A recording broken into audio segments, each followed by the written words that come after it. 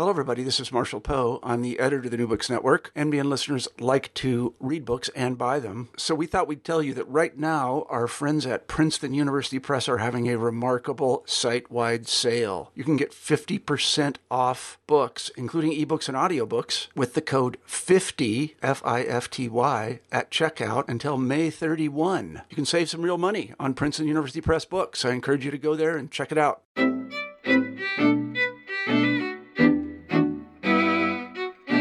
Hi, everyone, and welcome back to New Books in Jewish Studies. I'm Robin Buller, your host. Today we are joined by Professor Carrie Wallach, who's joining us from Gettysburg College in Pennsylvania. She will be talking with us about her new book, Passing Illusions: Jewish Visibility in Weimar Germany. Carrie, thank you so much for joining us on the pod. Thanks so much for having me, Robin. It's a pleasure. Before we get into the book itself, I wonder if you could tell us a little bit about yourself. I teach at Gettysburg College. I am an associate professor in the German Studies department there, but I'm also really fortunate to have the opportunity to teach courses in Jewish studies as well. I'm originally from Cleveland, Ohio, and I got into German when I was an exchange student. I studied abroad in high school, and I lived in a small town in Germany with a population of only about 50,000 people. And I was the only Jew in the town. And that was, for me, a really formative experience that left me with a lot of questions about Jewish identity and Jewish studies. And I went on to study Hebrew in college. And I spent a semester studying in Jerusalem, trying to find answers to all of those questions that I had. And I ended up doing a senior thesis on a German Jewish poet that really laid the sort of foundation for my interest in German Jewish studies, which is where I am today. And I also had some really wonderful mentors along the way who encouraged me to pursue a graduate degree in German. So, here I am, and excited to talk about my book. Great. So let's get into the book. What brought you to write Passing Illusions? What were the questions that you set out to answer? I've been interested in the Weimar Republic for a really long time. I think it captivates me partly because of the tensions and paradoxes it embodies. And maybe for any listeners out there who are watching Babylon Berlin on Netflix right now, that might be something that people are thinking about also, this sort of politically tumultuous time, Germany's first democracy, but also a time when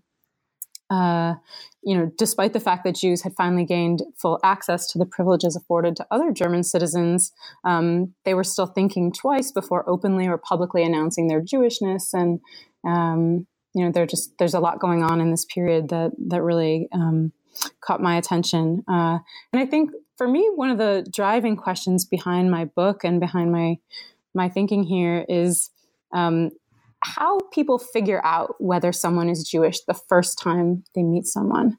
And so just what is the process of navigating the question of, is this person I'm talking to Jewish or not? And it's obviously one that's complicated by an awareness or a knowledge that the other person might be hostile to Jews.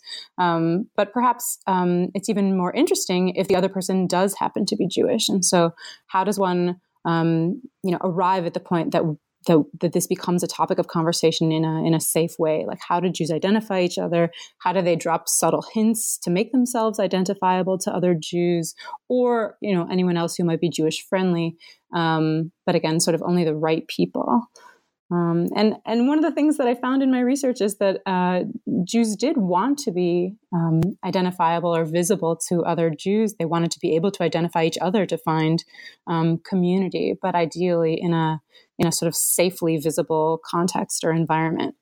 And these questions, for me, they're questions that were relevant in the Weimar period in Germany, but they're also questions that are relevant for Jews and other minorities today, navigating the world. Sort of how does one find allies, find friends, and avoid foes. So those are, I think, the driving questions here. And I feel like those questions really marry distinct elements of German history as well as specific parts of Jewish studies. So how do you think your study fits into both of those fields or brings them together? Yeah. For me, this is, it's an interesting question to come at also as a scholar of German studies and not a historian. So I really find myself working at the intersections of German and Jewish studies. and my work is in conversation with other scholars sort of who are interested in both German Jewish history, but also culture, literature. So I would say I take a cultural studies approach in asking questions about how, in this particular book, also how people interact with one another. And I do this by looking at doing a close analysis of cultural texts, literature, film, images, advertisements, sort of what I'm trained to do as a Germanist, as a German studies scholar. But I also am looking at sources used by historians, including periodicals, personal memoirs, archival documents. So I'm focusing on this specific period in German history, but I'm drawing on other fields as I do my research, including gender studies, including in this book also queer studies, and in conversation with other fields as well. Right. I wonder if you could expand a little bit then on how you navigated these sources as someone coming from German studies, and what specifically kind of sources you use to answer the research questions that you told us. Yeah. So this project, the book project, grew out of my dissertation, but is definitely a very different project than what I started out with. But the dissertation research focused on the Weimar Jewish press, and that gave me a really strong foundation in working with all kinds of periodicals, mainly periodicals in German, but I also worked with a few periodicals in Yiddish as well. And so really the research for this book took place over a period of about 10 years, if you start all the way back with the dissertation research. When I was doing research in Berlin on a Leo Baeck fellowship. So I started out reading lots of periodicals, reading lots of microfilm, and the periodicals kind of served as a jumping off point to introduce me to other things that I could be pursuing, other people, other topics, things that were of interest to German Jews at that time. So that led me to visit archives that housed the papers of various individual people I was interested in. For example, the Deutsches Literaturarchiv in Marbach is a big hub for German studies scholars.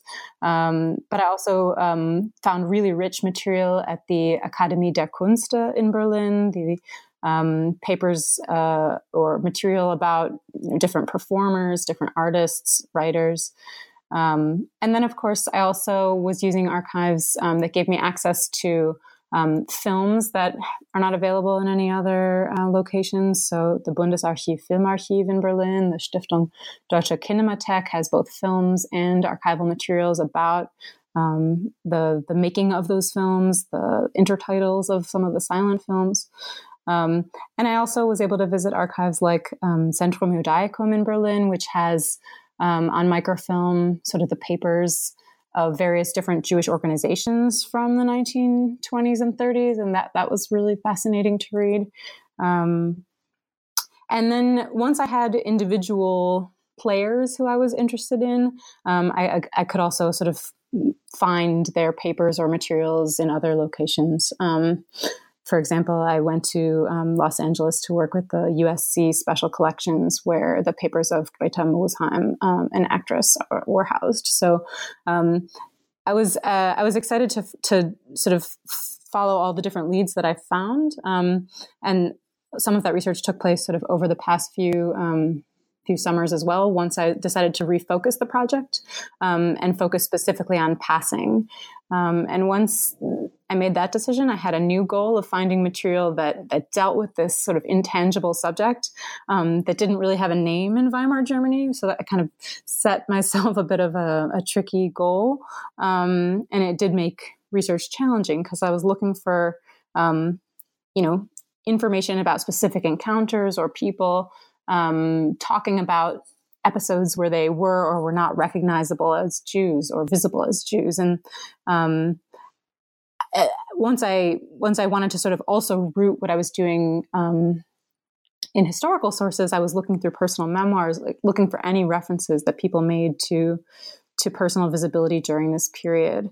Their own visibility, their family members' appearances, whether people were perceived as Jews. And I found some material that specifically referenced that, using all kinds of different phrases. And I guess for me, the sort of smoking guns of my research were any direct references that I found to passing or representations of passing. Again, not using the word passing because that wasn't a term in use in Weimar Germany, but people talking about, being taken for a non-Jew or someone presuming that they were non-Jewish, that kind of thing. So I found a few references to those. One that I'd like to mention specifically is Jakob Löwenberg's drama Der gelbe Fleck.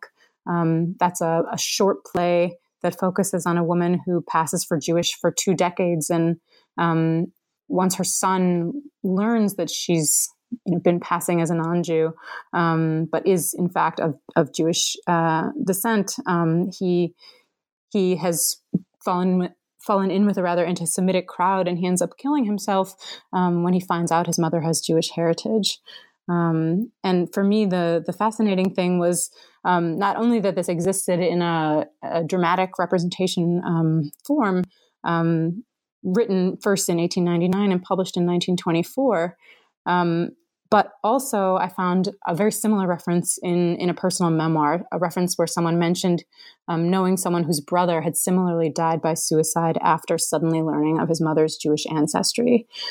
So to me, these sources, in a way, almost corroborate each other, historical source and a literary work, indicating to us also the real consequences, the potentially tragic consequences of concealing one's Jewish identity at this time, particularly from a family member, and also the really powerful emotional baggage that came with suddenly learning a secret like that, the sort of shame and maybe even trauma that came with being informed that one was Jewish could really shape someone's life at that time. Right. And now, so your analysis is divided into 4 sections. And the first section examines specifically the racial stereotypes upon which notions of, visible Jewishness were based. I wonder if you could tell us about these stereotypes. How was Jewishness projected and detected? Yeah. So I think for me, the most important point to emphasize here, and it really does bear repeating, is that not only people who were potentially foes of or hostile to Jews relied on these racial stereotypes, but Jews also relied on these stereotypes and these sort of physical characteristics that signified or hinted at what a Jew might supposedly look like.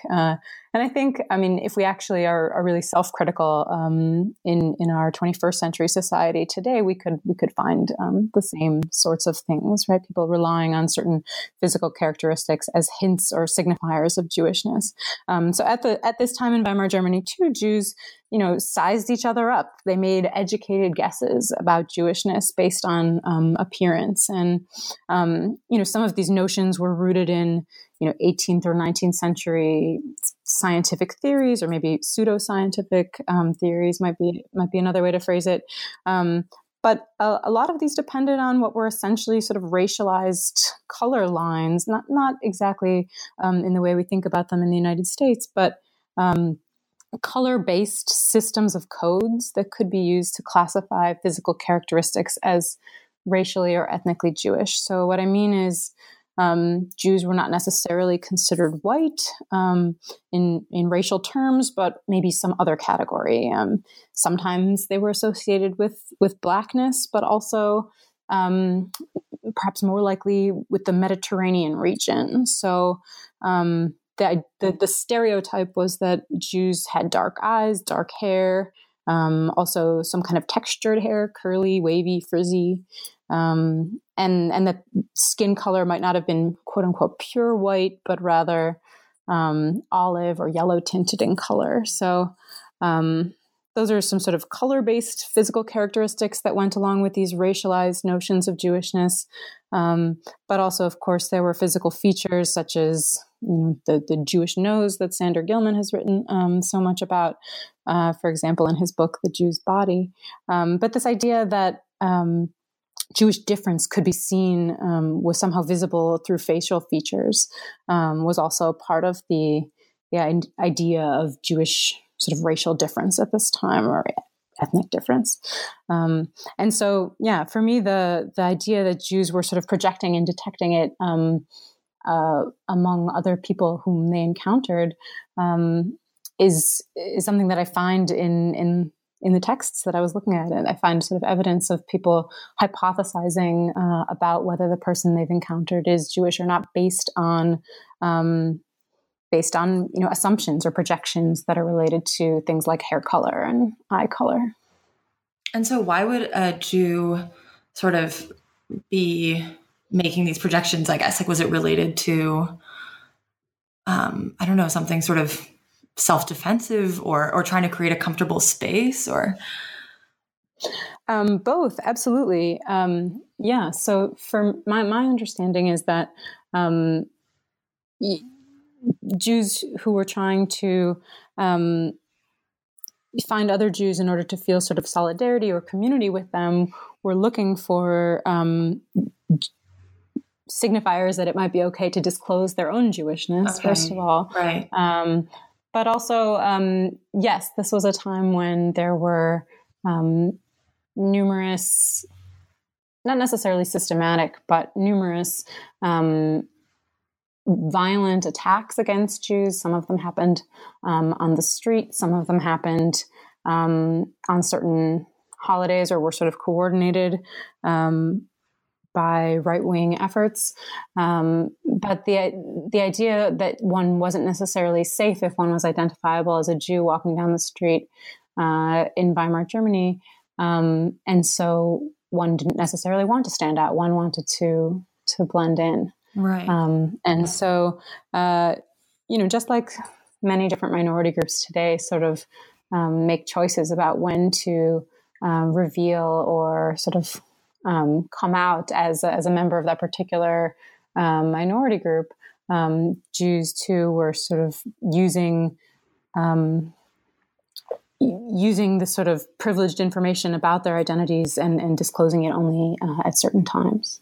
Okay. And you also write about how scholarship often focuses, when discussing passing, on situations in which German Jews sought to hide their Jewishness. And this is sort of what's predominant in the literature. But you take us in a different direction, and you examine instances in which presenting and emphasizing one's own Jewishness was actually encouraged as well. So what do we need to know about these situations?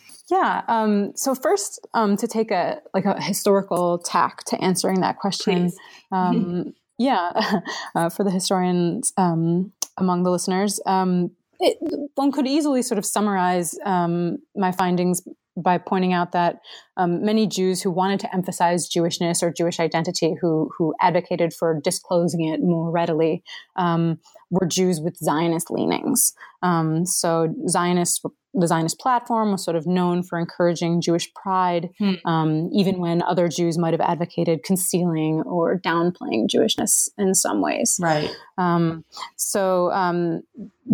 One thing that I found, though, that complicates that picture a little bit is that non-Zionist Jews also some groups were called liberal Jews, but also just sort of other nonpartisan groups chose to emphasize their own Jewishness in the Weimar period.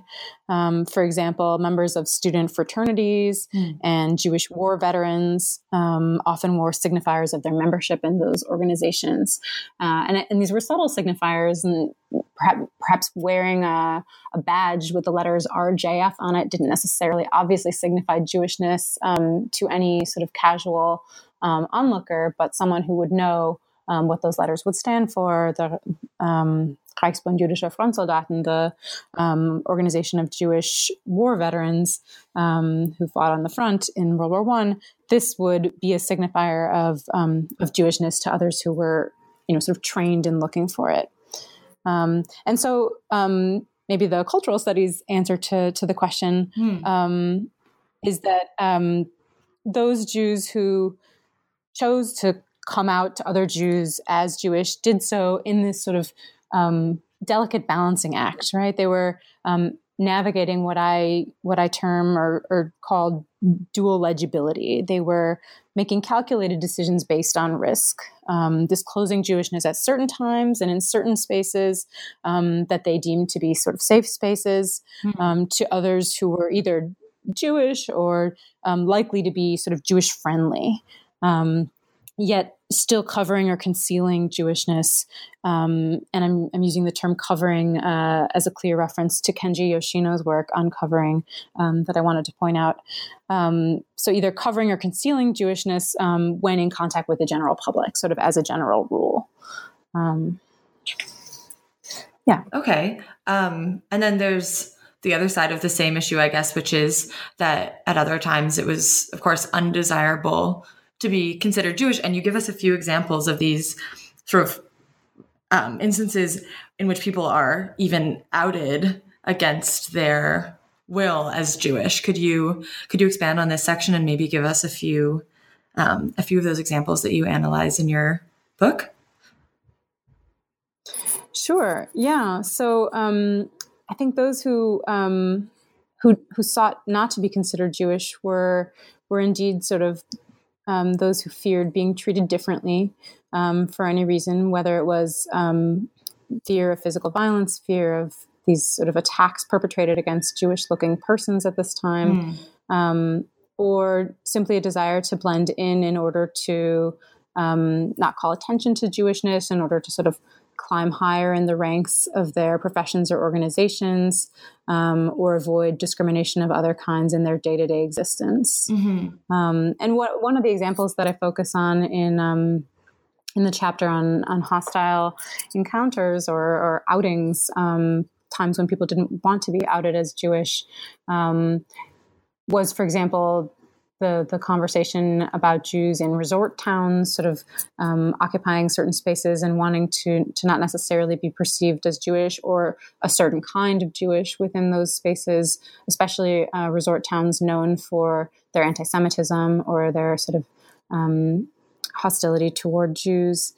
Another example that I found, there are a couple of instances where Jewish women dancers were outed during performances or other sort of encounters, on one occasion by a Jewish relative from Eastern Europe, who sort of arrives looking very East European and calls attention to the fact that the dancer, who had not been calling attention to her Jewishness, was indeed of Jewish descent. And so some of those are literary representations as opposed to historical instances, but the idea also that these episodes are sort of in circulation and being read and consumed by Jews during this period as a reflection of their own fears, sort of speaks to this larger question of people's anxieties about being seen or perceived as Jewish, and yet also finding the right time and the right place to be readable as such. Interesting.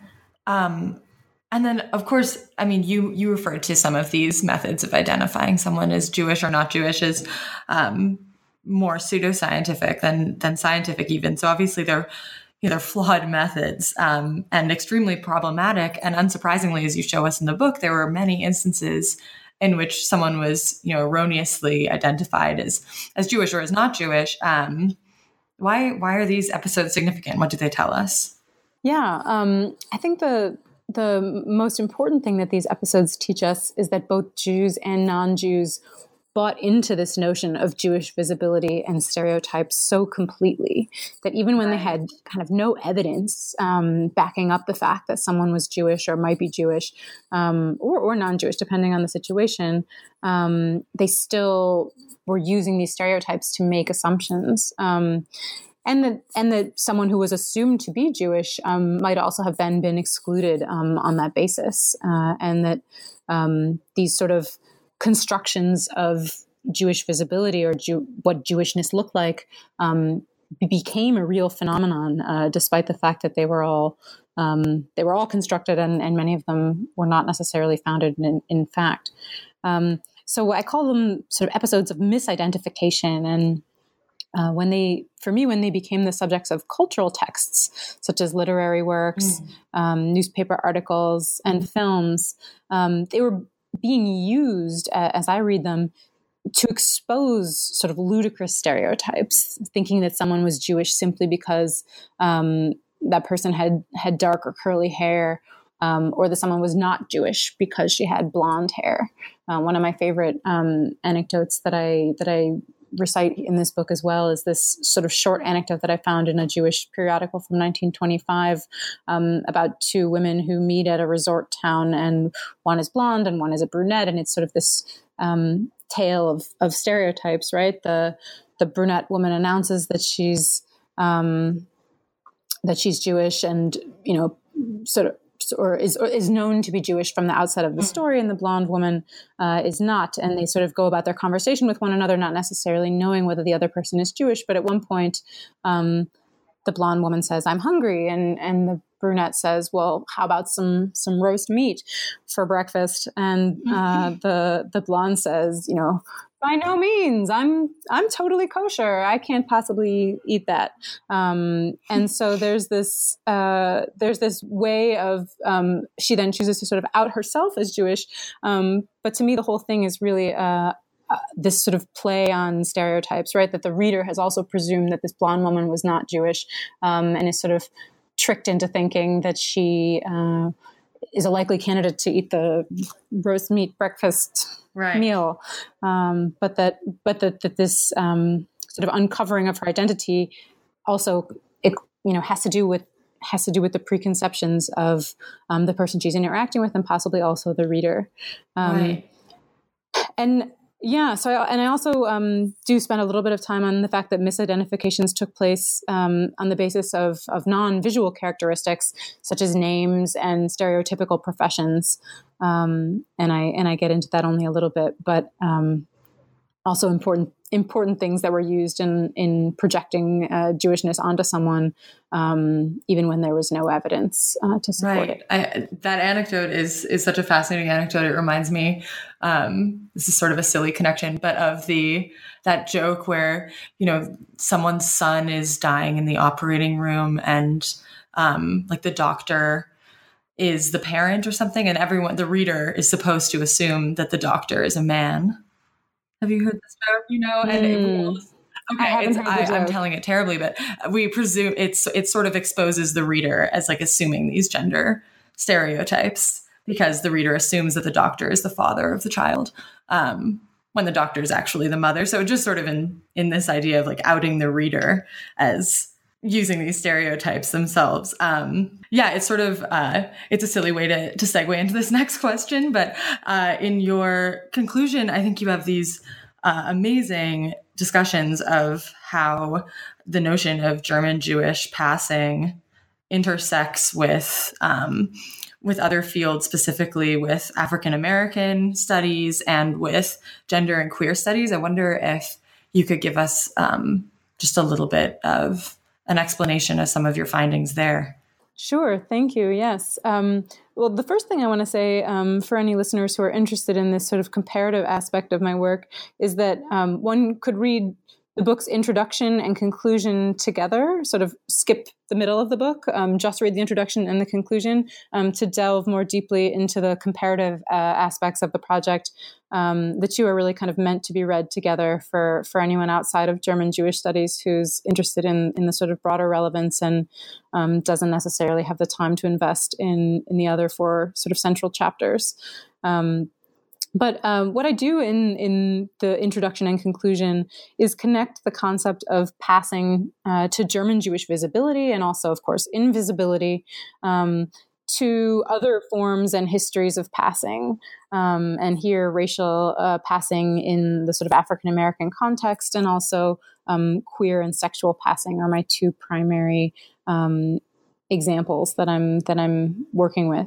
And so what I tried to do is look at both commonalities, but perhaps more importantly, differences between German Jewish passing and these other forms of passing. And this helped me sort of begin to understand German Jewish passing and also maybe Jewishness, perhaps a little bit more broadly, as something, and then Jewish visibility as something that presents itself as a form of minority visibility that is at once gendered, queer, and racialized. And so what I mean by that is that all of those things matter in sort of understanding how Jewishness was read or coded or seen or perceived. Gender mattered. Ideas related to conceptions of race and ethnicity mattered. And ways in which queer identity, LGBTQ, et cetera, identity might have been concealed or revealed or signified were also sort of highly relevant for the way that Jewishness also might have been coded. And so in the case of African American passing, this is sort of a natural starting point for thinking about any kind of passing. Theories of Jewish passing are really indebted to African American history, which is where the term passing originated. It's a term that scholars such as Werner Sollers have traced back to runaway slaves first trying to pass as white, and these sort of notices for runaway slaves making their way into literature. And then later works of the Harlem Renaissance in the early 20th century, such as Nella Larson's work called Passing from 1929, really popularized the term and helped it enter the lexicon. So when we think about passing in America today, we often immediately go to the African American experience as our sort of initial example of it. And historian Alison Hobbs, who has a terrific recent book on racial passing in America, points out in her work that the 1920s saw this period of sort of explosion of literary work on racial passing. But the work on passing appeared precisely at a moment when Black artists were celebrating Blackness and racial pride. And this, I think, is a particularly relevant point for Jewish passing, too. So Jewish passing narratives, and again, I have only a few sort of very clear, concrete examples of this, but I do have quite a number of other examples of discussions of concepts of visibility and representations of visibility. So these what you could call passing narratives in a Jewish context, I think were similarly out to deconstruct some of these racial stereotypes that we've been talking about, right, hair color and eye color. But on some level, they're also promoting or celebrating the decision not to pass that people might be making based on the idea that they would want to sort of resist pressures to pass, or especially if they have the ability to pass. And in many passing narratives, both in German Jewish contexts and in African American literature on passing, it's the female characters who are depicted as slippery or mercurial, somehow more ambiguous and less readable as Jewish or as Black, as the case may be. And it's these characters who are sort of depicted as more likely to pass, and therefore the ones who might be making the decision or the choice about whether to pass or to be visible or readable as whichever identity they were grappling with. So that's sort of how German Jewish passing and African American passing are in conversation with one another. It's also worth noting that the works from the Harlem Renaissance that are about passing were coming out during the 1920s at the same time as Jews in Weimar were sort of grappling with their own identity. And there is some conversation about African American or Black identity in the German Jewish sort of discourse at this time, but it's not as explicit as that. I think it's much more subtle in terms of thinking about how minority groups might have had points of intersection, whether or not they were realizing it or were aware of it. And so I also suggest that the ability to recognize Jewishness was grounded in a set of coded signifiers that, in a way, sort of more closely parallel those used to establish LGBT or queer visibility. in a world accustomed to closetedness, right? In a world where everyone assumes or presumes heterosexuality as a starting point, and that's sort of what members of the queer or LGBT community are up against. And so I think one of the things Exactly. So I sort of conclude that both queer and Jewish communities deemed passing a necessary evil in some cases, yet encouraged subtle forms of visibility at the right time and in the right place, again, in order to build community and also to help people have a sort of healthy relationship to their understanding of self, and to feel that they could take pride in their own identities, and not only feel as if they were somehow shameful or things that needed to be concealed or covered up. Yeah, so I think that's where I'll stop there. It's such a fascinating book, and it's obviously such a widely applicable subject. The comparative element is just fantastic. Before we let you go, I wonder if you could tell us what you're working on next. Thanks. Yeah. So I have a couple of shorter projects that I'm working on right now. One is what I would call like a spin-off article, something that I didn't necessarily fit neatly into this project, or something that I didn't have a chance to pursue earlier. But I'm interested in working on. I'm currently working on the actress Maria Orska, about whom not too much has been written, and I mentioned her briefly in the book. She's someone who I believe was actually sort of typecast because of her physical appearance, because of her dark hair and dark eyes, and almost in some ways served as a sort of ethnic counterpart of some American Jewish actresses.